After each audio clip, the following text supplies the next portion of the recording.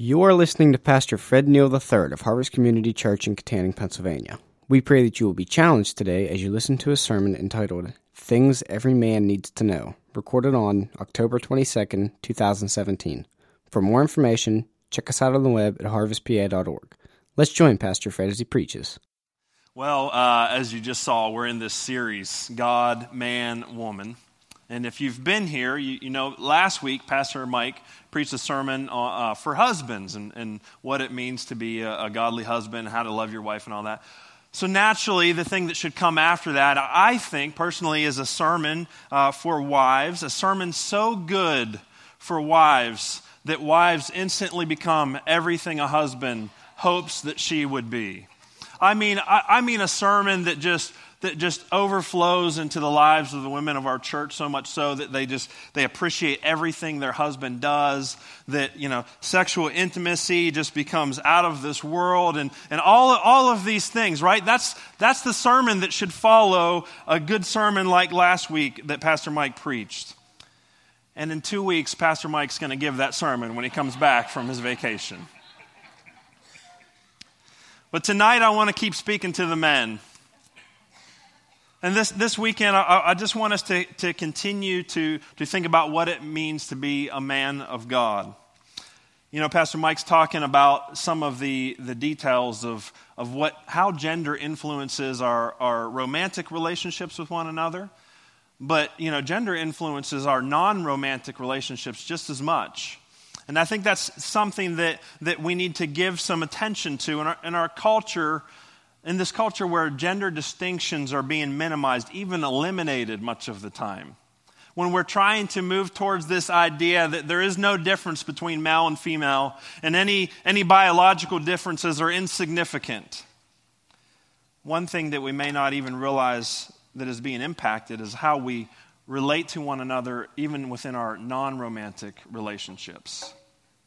I think the fallout of not wanting to acknowledge any real difference between male and female goes beyond our sexuality and our sexual relationships, and it goes the whole way to this idea or this problem of not being able to accurately define what it means to be man or woman anymore. Most of us are probably old enough that we grew up before all of this really began to take root. But where we're really seeing the results of this is on the younger generation. Young men are growing up without a clue of what it means to be a man. Young women are growing up without any idea of what it means to be a woman, or false ideas of what it means to be man or woman. We're not setting out a path or a course in front of our young people and leading them down a course that's going to lead them to healthy manhood or womanhood, both within the church and outside of the church.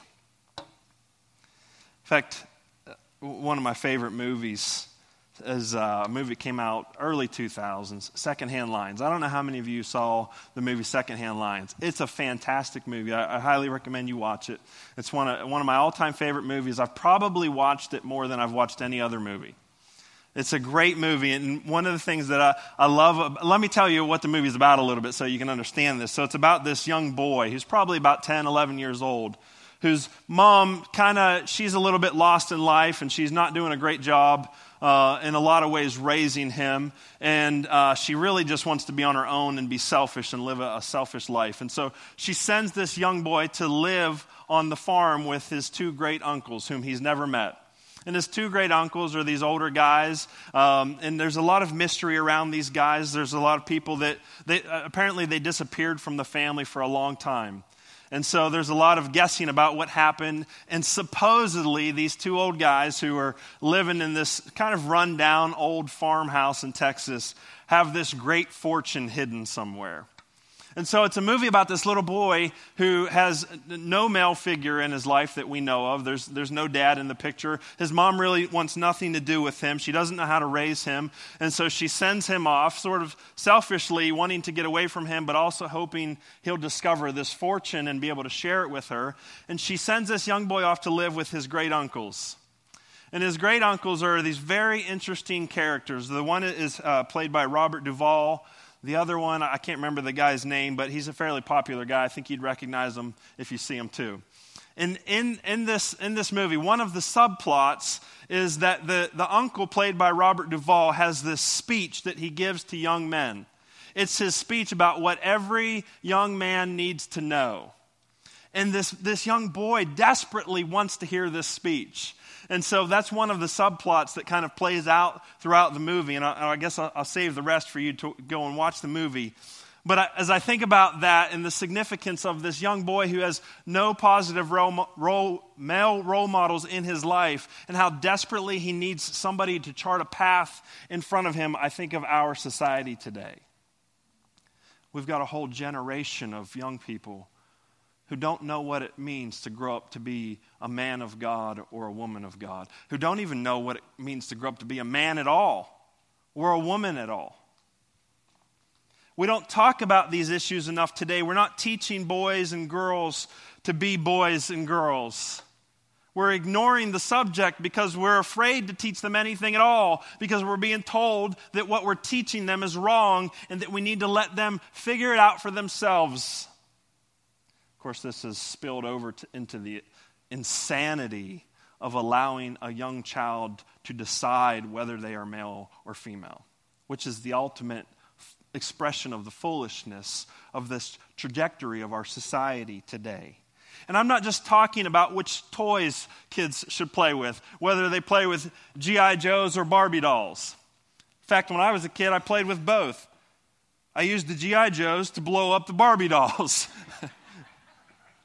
I'm not just talking about how young boys or young girls should dress, because gender goes so far beyond the clothes that you wear or whether or not you have facial hair. No, gender goes much deeper than this. Because in the heart of every young boy and every young girl are a lot of very important questions that need to be answered. Questions like, what does it mean to be me? Whether you're a boy or a girl, you ask yourself that question from the time you begin to be able to think thoughts like that. What does it mean to be me? What am I supposed to do? How am I supposed to act? How should I think about myself and my place in this world? These are questions that, whether we know it or not, we ask ourselves from a very young age. And today, young men and young women are not being given answers to those questions. Historically, families have provided an environment where those questions get answers. Now, I'm not here to talk about whether or not those were always the right answers or the wrong answers, but I'm just stating the fact, historically, families provided answers to those types of questions. Today, we're seeing young people grow up in an environment that more and more is not even attempting to answer those questions. We're calling this progress. We're pretending that we're freeing them up. We're setting them free to figure it out. We're setting them free to decide to be whatever they want to be. That sounds wonderful. I'm all for that kind of freedom. The problem is we're not designed to develop in this way. And that is a problem that I don't believe our society has yet identified as a problem. But there has come with this attitude and this mentality towards gender great consequences for young people today. Great consequences. They're lost. They're confused. They don't know who they are. They don't know how they're supposed to feel about themselves. Is it a good thing to be a boy? Or is it a bad thing to be a boy? Is it a good thing to be a girl? Or is it a bad thing to be a girl? Am I even a boy? Sometimes I like things that girls like. Does that make me a girl? Or sometimes the girls think I like things that boys like. Does that make me a boy? And we're not answering those questions for them. We have no speeches in society like the one in Secondhand Lines. Everything a young man needs to know. What we as a society have hoped would liberate the next generation has actually deeply wounded them and left them searching for answers to some very important questions about themselves. Here's the good news, though. God already knew this. He's the one that designed us this way. Family was his idea. Male and female was his idea. And so God already knows what society is learning the hard way, that we were designed to develop in a certain way, and that when important pieces of that developmental process are not in place, the consequences are not good.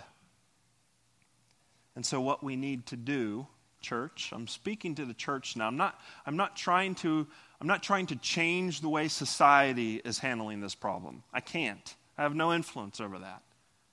I want to speak to Christians. And I guess what I hope to accomplish this weekend is to embolden Christians. I want you to be confident that you are doing the right thing when you provide answers for young people. I want to reiterate that it deeply matters whether you are male or female, and that we have a responsibility to faithfully teach others what that means, and to help young people answer the questions that they are naturally asking themselves, that we as adults are naturally asking ourselves about what it means to be me. What is God's plan and design for me in my life? Why am I here? Why did he create me? Why did he make me male? Or why did he make me female? God answers those questions. And he answers them in ways that are good for the individual and good for society. We're not going to convince the world outside of these walls of that. They don't believe it. They absolutely reject it. They, at many points, hate that idea that God defines who we are. Nonetheless, they're fighting a battle they won't win because God has created us in this way. We can't get away from it. We can't change it. What we can do is embrace it and embrace God's good plan for both men and women. Now, that does not mean that I am or that we should in any way attempt to take away anyone's individual freedom. And I say that because that's the immediate objection that comes up, right? Oh, you're just indoctrinating children and you're trying to decide for them things that they need to decide for themselves. I don't want to take away anyone's individual freedom. What I'm saying is, even though it may seem counterintuitive, what I'm saying is that when we don't provide answers for them to those important questions that they are asking themselves, we're actually doing more harm than good. Now, they can choose to reject anything that we say. Anybody can do that. At the end of the day, we can answer those questions from a biblical perspective, provide the information that they need to make a decision, and then they have complete freedom to say, well, I just don't like that, or I'm not going to live that way, or I don't want to fit into that mold, or whatever it is that they might, their response might be. They get to decide that. But what I'm saying is we have to stop thinking that we're doing them a favor by not providing the answers that God has given them to the most important questions they are asking them about themselves. I hope that's fair. I think that's fair.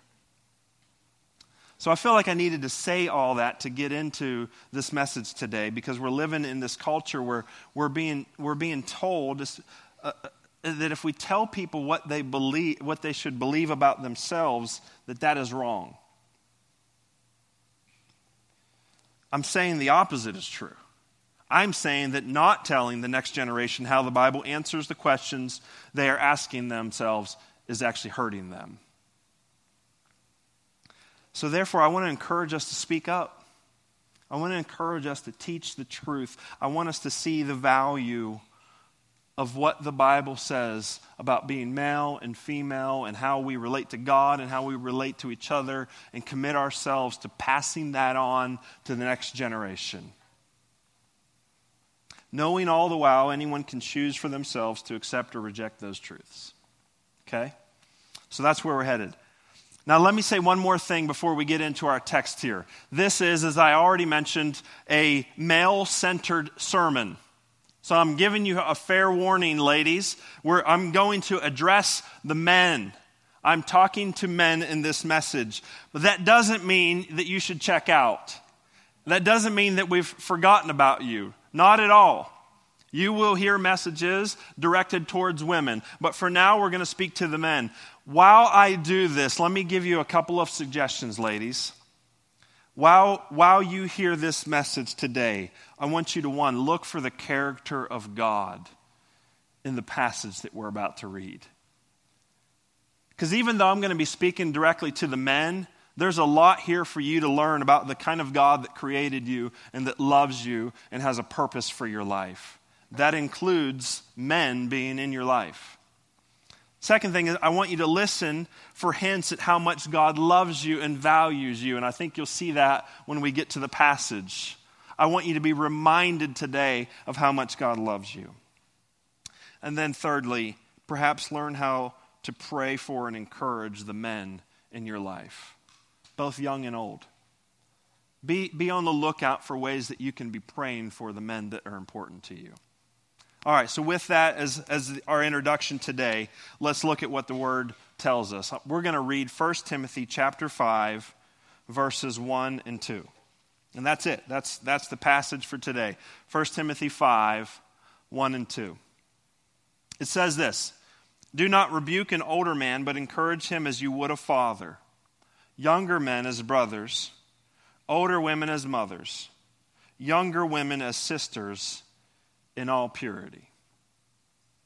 That's it. That's our passage. Those two verses are what I want to focus on today. Let me tell you a little bit about these words and why these words were written. Timothy, who this book was addressed to, obviously, it bears his name, was a close companion of Paul's. He participated in some of Paul's missionary work. He traveled with him at times. Paul was his mentor. Paul was a spiritual father to Timothy. And Paul eventually entrusted the Ephesian church to Timothy's pastoral leadership. And so Paul makes Timothy the pastor over the church in Ephesus. And then he writes letters to Timothy to encourage him and to provide further instruction for him and how he should pastor this church. And that's the book of 1 Timothy and also 2 Timothy. These are letters written by Paul to Pastor Timothy about how he should lead his church. Now, so what you should be thinking, okay, if this letter is written to Timothy as a pastor, then this is pastoral application. This is a good book for pastors to read. But what's that have to do with us? Well, I think the principles you're going to see go parallel very easily to all men everywhere. And so that's kind of how I want to unpack this today is I want to take what Paul says to Timothy the pastor and encourage all men to apply it to their lives. Timothy had a spiritual father in Paul. And this is what I love Paul and Timothy's relationship, at least a little bit that we know about it, because spiritual fathers are one of the greatest gifts a young man can receive. Every young man has the influence of his biological father. And whatever that influence is, good or bad, maybe dad wasn't even in the picture, maybe dad was, a great dad, the best dad in the world, or something in between. Every young man has the influence of his biological father. But sometimes God decides to supplement that influence of the biological father with a spiritual father. And that is, at least in my experience, one of the greatest gifts that God sometimes gives to young men. A spiritual father is somebody who adopts a younger man as somebody they're going to invest in, spiritually speaking, going to pour themselves into. I've had the privilege of having many older men invest in me spiritually. But there's one man in particular who stands out as a spiritual father. Outside of my biological father, there's one man in particular that stands out to me as a spiritual father. He's a guy that I met when I was in Bible college. His name is Darren Howman. We call him PD, Pastor Darren, or PD for short. PD was a spiritual father to me. He still is to this day. And what I mean by that is he took a very vested interest in helping me grow spiritually. You see, when I got to Bible college, I was a young Christian in addition to being a young man. There was a lot that I needed to learn. And I needed to learn church history and theology and New Testament and Old Testament and hermeneutics and all. I needed to learn all of that. But more importantly, I needed to know what it meant to be a man of God. I needed to know how to date as a young man of God. I needed to know how to find a wife. I wanted to know when God gives me kids, if God gives me kids, how am I supposed to father them and bring them up as a man of God? I needed to know some very, very important things about how to live as a man of God. And so God gave me a spiritual father. And PD took me and some other guys at our college kind of under his wing, and he taught us in the classroom. He taught us outside of the classroom, but most importantly, he brought us into his life. On many occasions, PD would have me over to his house and let me see him live out what he had been telling me in the classroom. How to love his wife, how to love his kids, how to have discipline and structure in his home and in his life, and how to be a faithful man in all areas. And it impacted me greatly. In fact, I still stay in touch with him. We don't talk often, but when we do, PD still pours into me. Every conversation I have with him, he's pouring into me. He's investing in me. Now, he told me a few years ago, he says our relationship changed, and now we're kind of like, we're peers, we're brothers. That's what he said to me. That's a lie. He'll always be a spiritual father to me. He's always been somebody and always will be somebody that I look up to for advice. Sometimes God gives spiritual fathers to young men. That's what Paul is in Timothy's life. And so this priceless relationship that Timothy has with Paul results in these letters. And I'll bet these letters are some of Timothy's most cherished possessions. I'll bet he loved getting a letter from Paul. And so Paul writes to him, and he says these words, "Do not rebuke an older man, but encourage him as you would a father. Younger men as brothers, older women as mothers, younger women as sisters in all purity." Now I just picture Timothy's ears getting real big, like, I'm listening, Paul, because I mentioned biological fathers, right? And every young man can learn a lot of good things from his biological father, whether he was a good biological father or not. I happen to have a good biological father, but I didn't learn as much as I could have from my biological dad because I always knew I was smarter than him. And when you're smarter than your dad, it's just so hard, when you're just convinced that, yeah, he probably knows a few things, but I already know a lot more. It's a lot harder to learn. And so God had to give me a spiritual father, right?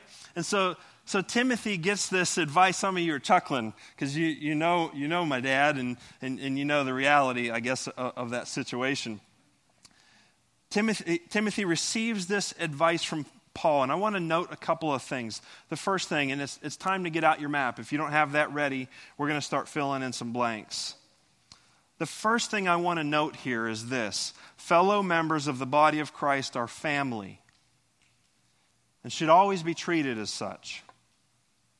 Fellow members of the body of Christ. That means other believers, other Christians, the people you go to church with, the people that have this faith in common with you.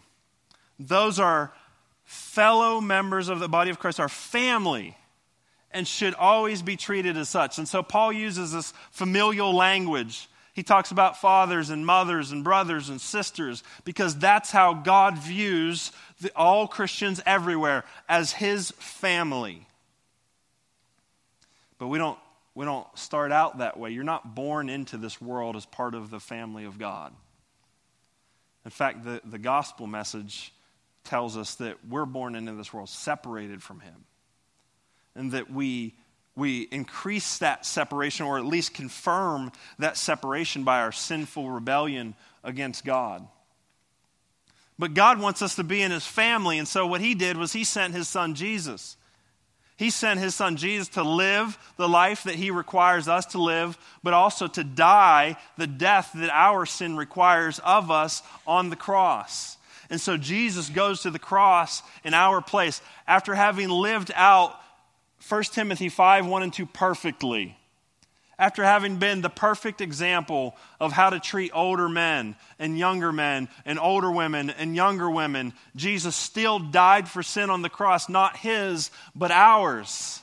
And because he did that, those who believe in the gospel and those who put their trust in Jesus become members of the family of God. In fact, John 1:12 says, "But to all who did receive him," speaking of Jesus, "who believed in his name, he gave the right to become children of God." And today I just want to make sure everybody here knows the good news of the gospel is that Jesus Christ came to make you a child of God. That even though your sin separates you from God, that Jesus came to take away that sin so that you can be in God's family. And if you'll put your trust in him and believe that what he did on the cross was for you, you will be saved and you will become a member of this family. And so if you're ready to do that today, you can do it now. And if you're doing it now, let me just say, welcome to the family. Now that you're part of the family, let's talk about what it means to be in the family. Paul says to Timothy, "Do not rebuke an older man, but encourage him as you would a father." Paul tells Timothy to treat older men as fathers. Clearly, he's meaning for him to show them respect. He's leaning on ideals here. If you treated your father poorly, Paul's not saying treat older men in the church like that. He's leaning on the ideals of respect towards older men. Timothy is in a position as a pastor where he's going to need to correct men older than him. And so that can go one of two ways, really. Timothy could become all arrogant and full of himself and see that somebody's doing something that he sees as sinful and see this as an opportunity to put that man down and to rebuke him harshly in his arrogance and pride. Or, and some would suggest this was Timothy's tendency, the second option because of some other things that Paul said, or he could fearfully and timidly avoid the conversation because that's an older man. I just don't feel comfortable pointing out his sin to him. But Paul gives him a third way. He says the third way is not to rebuke him, not to avoid the conversation, but to encourage him as you would a father. That means to respectfully point out to that man what you see in a way that encourages him and in a way that lets him know that you are there to build him up and to not tear him down in your own pride and arrogance. He says, don't rebuke an older man, but encourage him as you would a father. Now, how does this relate to men who aren't pastors? Because there's only a couple of us in this room that applies to. Well, I think it's the same, really. We are to respect the older men in our lives and encourage them as we would a father. Show them the respect they deserve. And when you're in a position where you need to point out a fault, do it with humility and gentleness. But in general, just respect older men. They've fought more battles than you. I need to be reminded of this from time to time. I need to be reminded that sometimes some of the older men in my lives, even though their behavior or things that they may do or say or the way they do or say that might irritate me, I need to know they've been through more than I've been through. They deserve respect, and they should be dealt with respectfully. They've been carrying the burdens of this life longer than I have. I might think my life's hard at times. Well, they've been living it longer, and that's worthy of respect. And so we should learn from the older men in our lives. We should encourage them. We should talk a little less and listen a little more. Of course, we need to evaluate what they're saying. They could be wrong. They could be sinning. We're not to follow them into sin. But in general, our default position should be to yield to their experience and show them the respect that they deserve, hoping to learn from them. And so the next thing you see on the map, what I want to take away from Paul's instruction here is this. Men, and you'll see that the next 4 points are all applications for men. We're going to draw some serious applications from this passage. Men, make a constant effort to see the good in every man older than you and to treat them with respect. That's what it means to be a man. to make a constant effort to see the good in every man older than you and treat them with respect.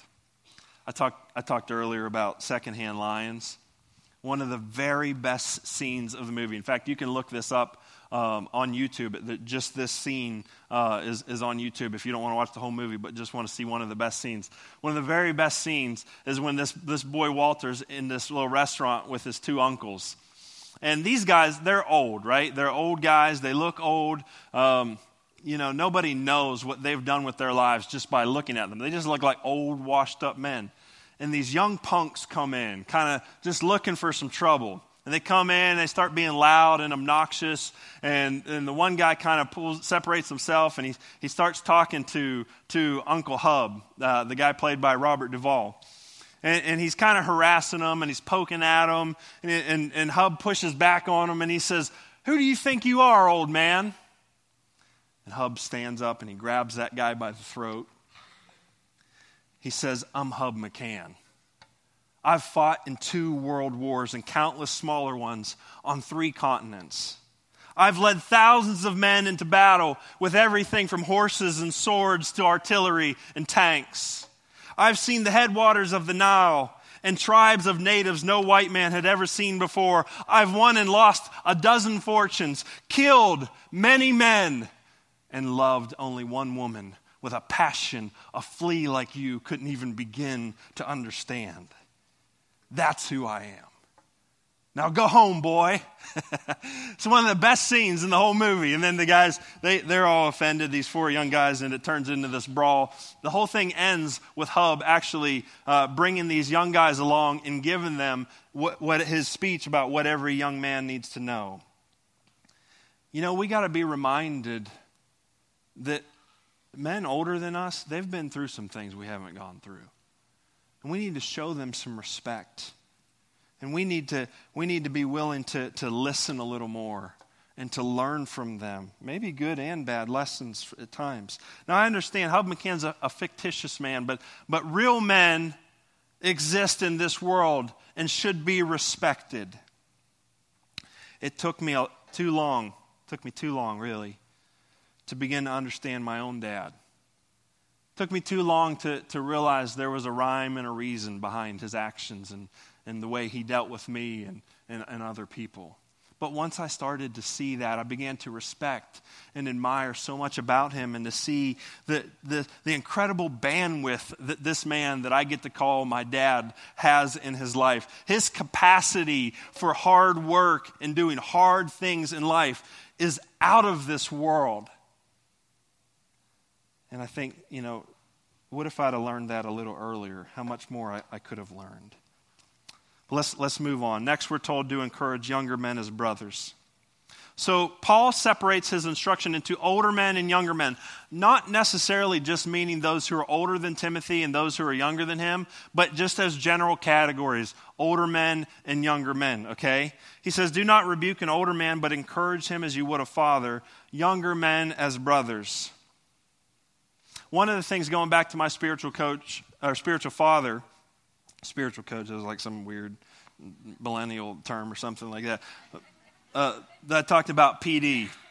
One of the things he taught me was about having relational walls in my life. And what he meant by that was if you picture like a block wall that has layers of blocks and you put yourself in the middle. He taught me that you need to have relationships where there's people who are above you, people who are older or more mature or have greater wisdom or experience in certain areas of your life who are pouring into you, sort of mentors, people who are investing in you. And then you need to have your peers. You need to have people who are on the same level as you, maybe the same place in life, similar levels of spiritual maturity, because you need to keep each other accountable and encourage each other to run the race. And then you need to have people who are in the wall under you, not meaning that in a derogatory way, but people who are younger or even just less spiritually mature than you. And you need to be investing in them and extending a hand out to them and helping them come along. And that's what we see Paul doing with Timothy here. He tells them first to encourage older men as fathers, but younger men as brothers. Paul reminds Timothy to be investing in the younger generation. to help them out, to engage them, not to beat them down, not to tell them everything they do wrong, but to engage them in a positive way that will help them grow. And I think included in that, if we go back to my relational wall illustration, included in that is gathering some brothers around you who are running the race with you. And so the next thing you see on the map is this. Men, find some bros.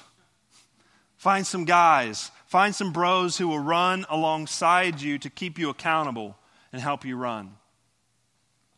And find some guys younger or less spiritually mature than you and pour into them, helping them grow, helping them mature spiritually. And so that was the next thing on the map there. Then he transitions away from, and let me say a couple things on that first of all.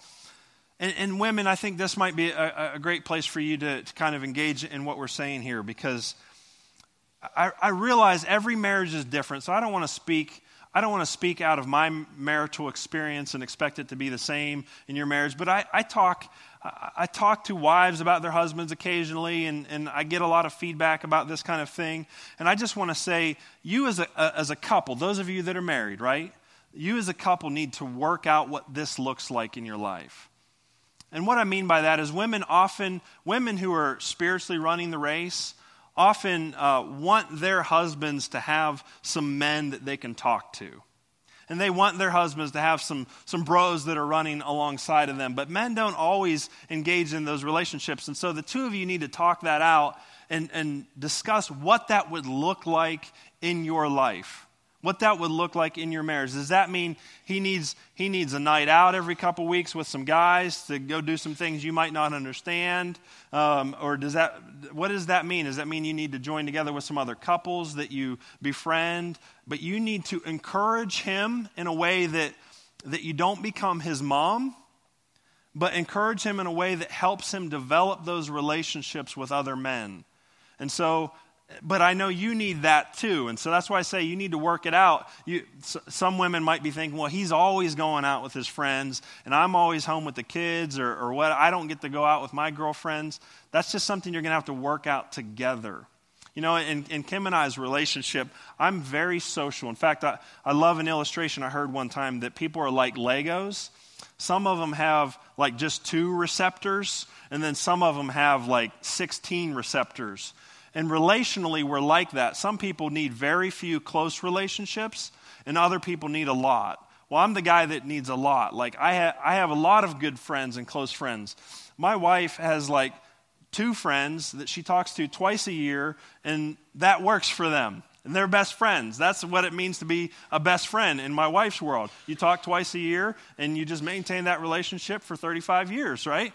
But for me, I'm a much more social person, and so you need to understand perhaps the differences between you, and that's not a male-female thing, because I know guys that are like my wife, and I know gals that are like me.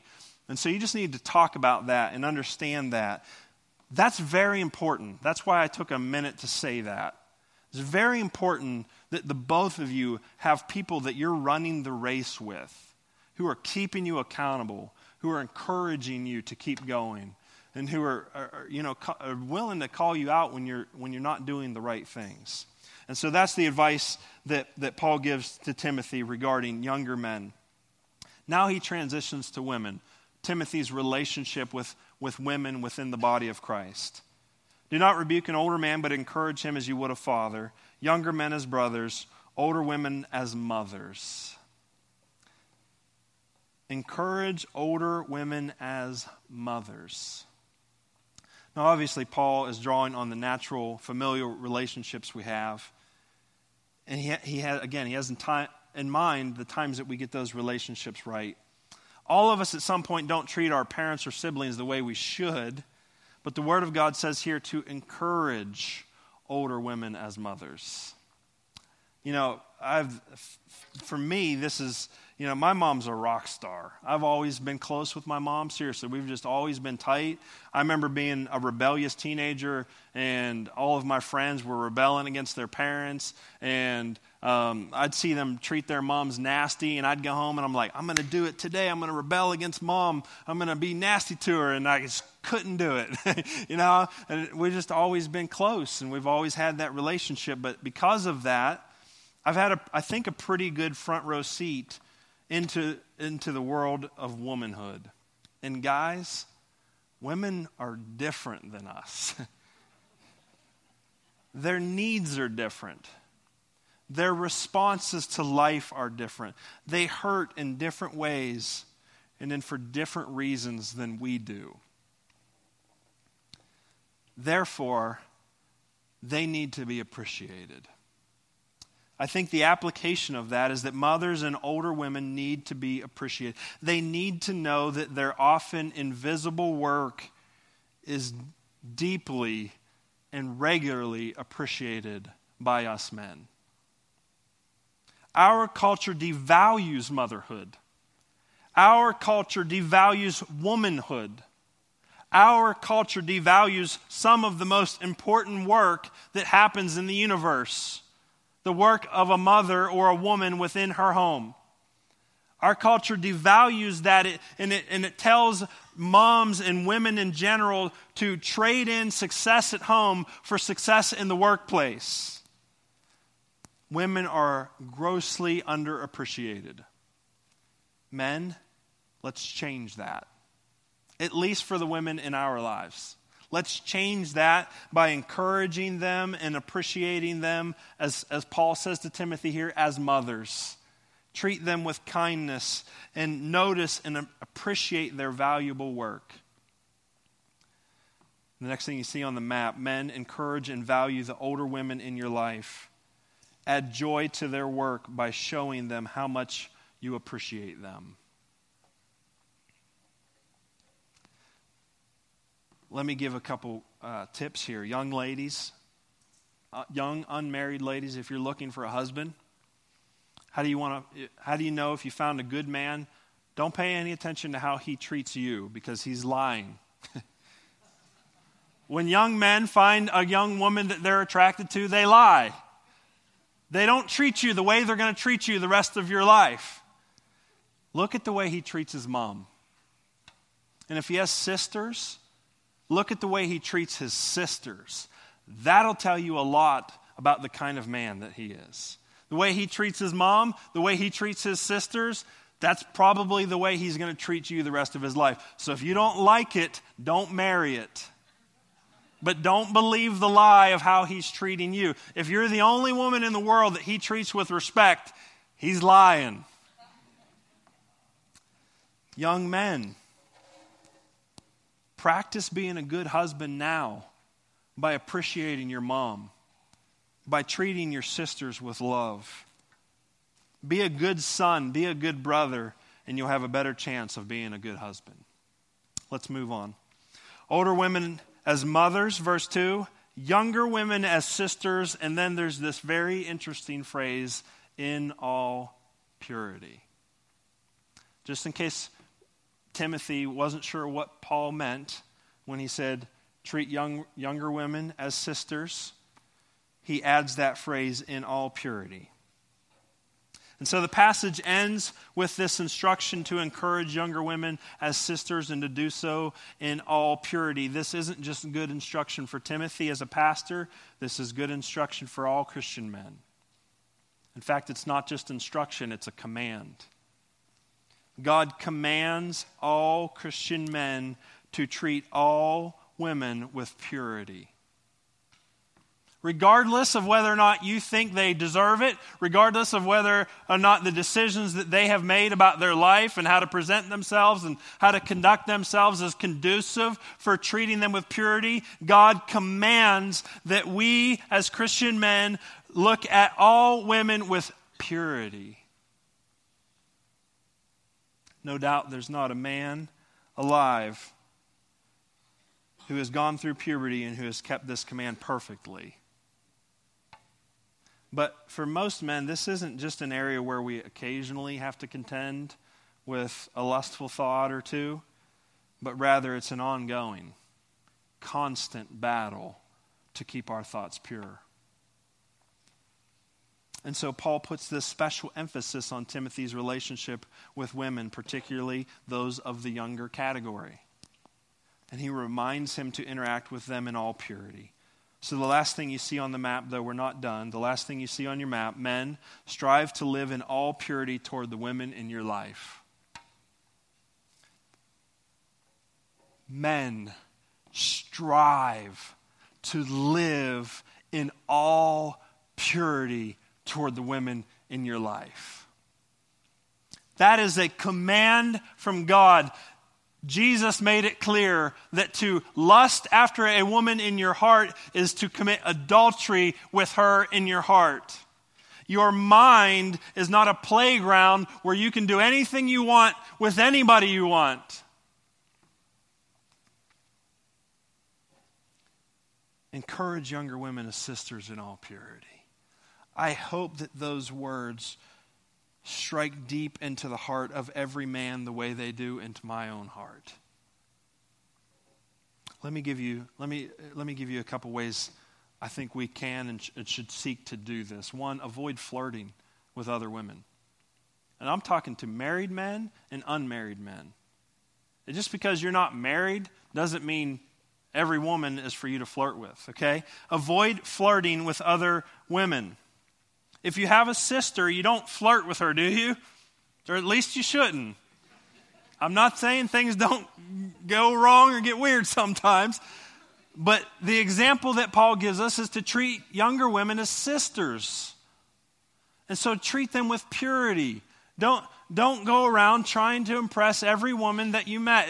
If you're that desperate to get a girlfriend, then she's probably not going to stick around for very long anyhow. So just focus on being a more secure and confident man and be a good man, no matter how old you are. 2, guard your thought life against fantasies. Men, don't give yourself the freedom to treat women differently in your mind than you know you can in the physical realm. 3, just treat every woman like your sister. How do you want the women that you love and value in your own family to be treated? That's how you should treat other women. That's the example that Paul gives to Timothy. Now, this is a tall order. This is deserving of a whole sermon, perhaps a series of sermons for us men. This is not an easy task. Perhaps it's an impossible task. But every Christian man is called into this fight. And I know I'm touching on the tip of the iceberg here when I bring this stuff up. We must engage in this fight by grace-fueled activity.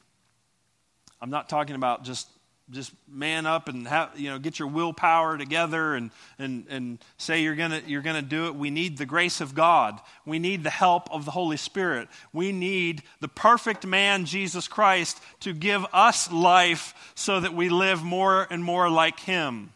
And I know we won't do this perfectly. We will fail many times at this, but we must fight.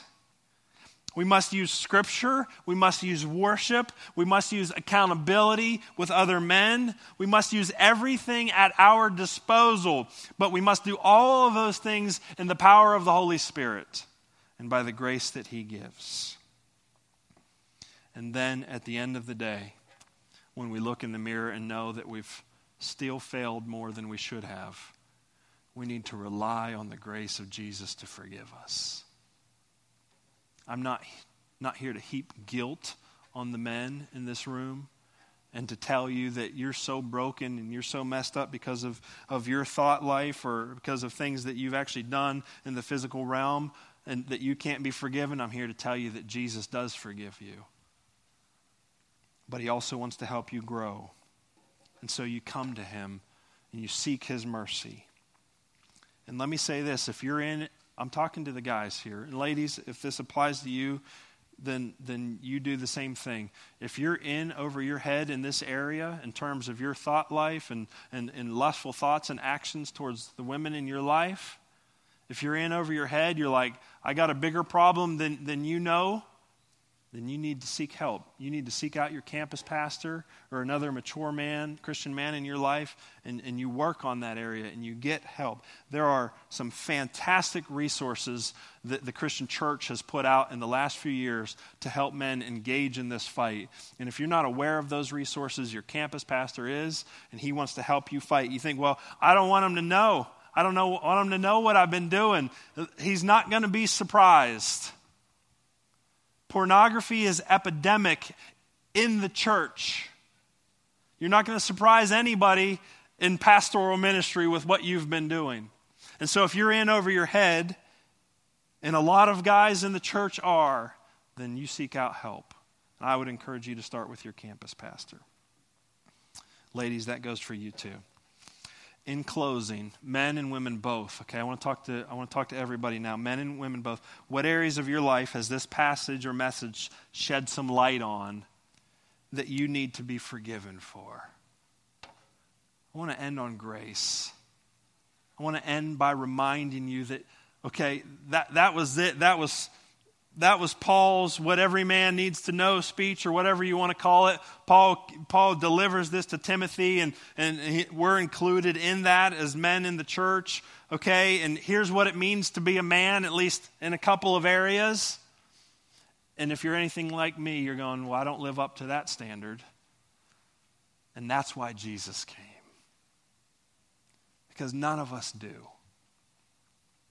And even though that's not an excuse to not strive to grow and to become more like Christ in these areas, I just want you to remember that Jesus died for your sins already. Your past, your present, and your future sins have been paid for on the cross. He forgives you, He loves you, and He wants to help you grow.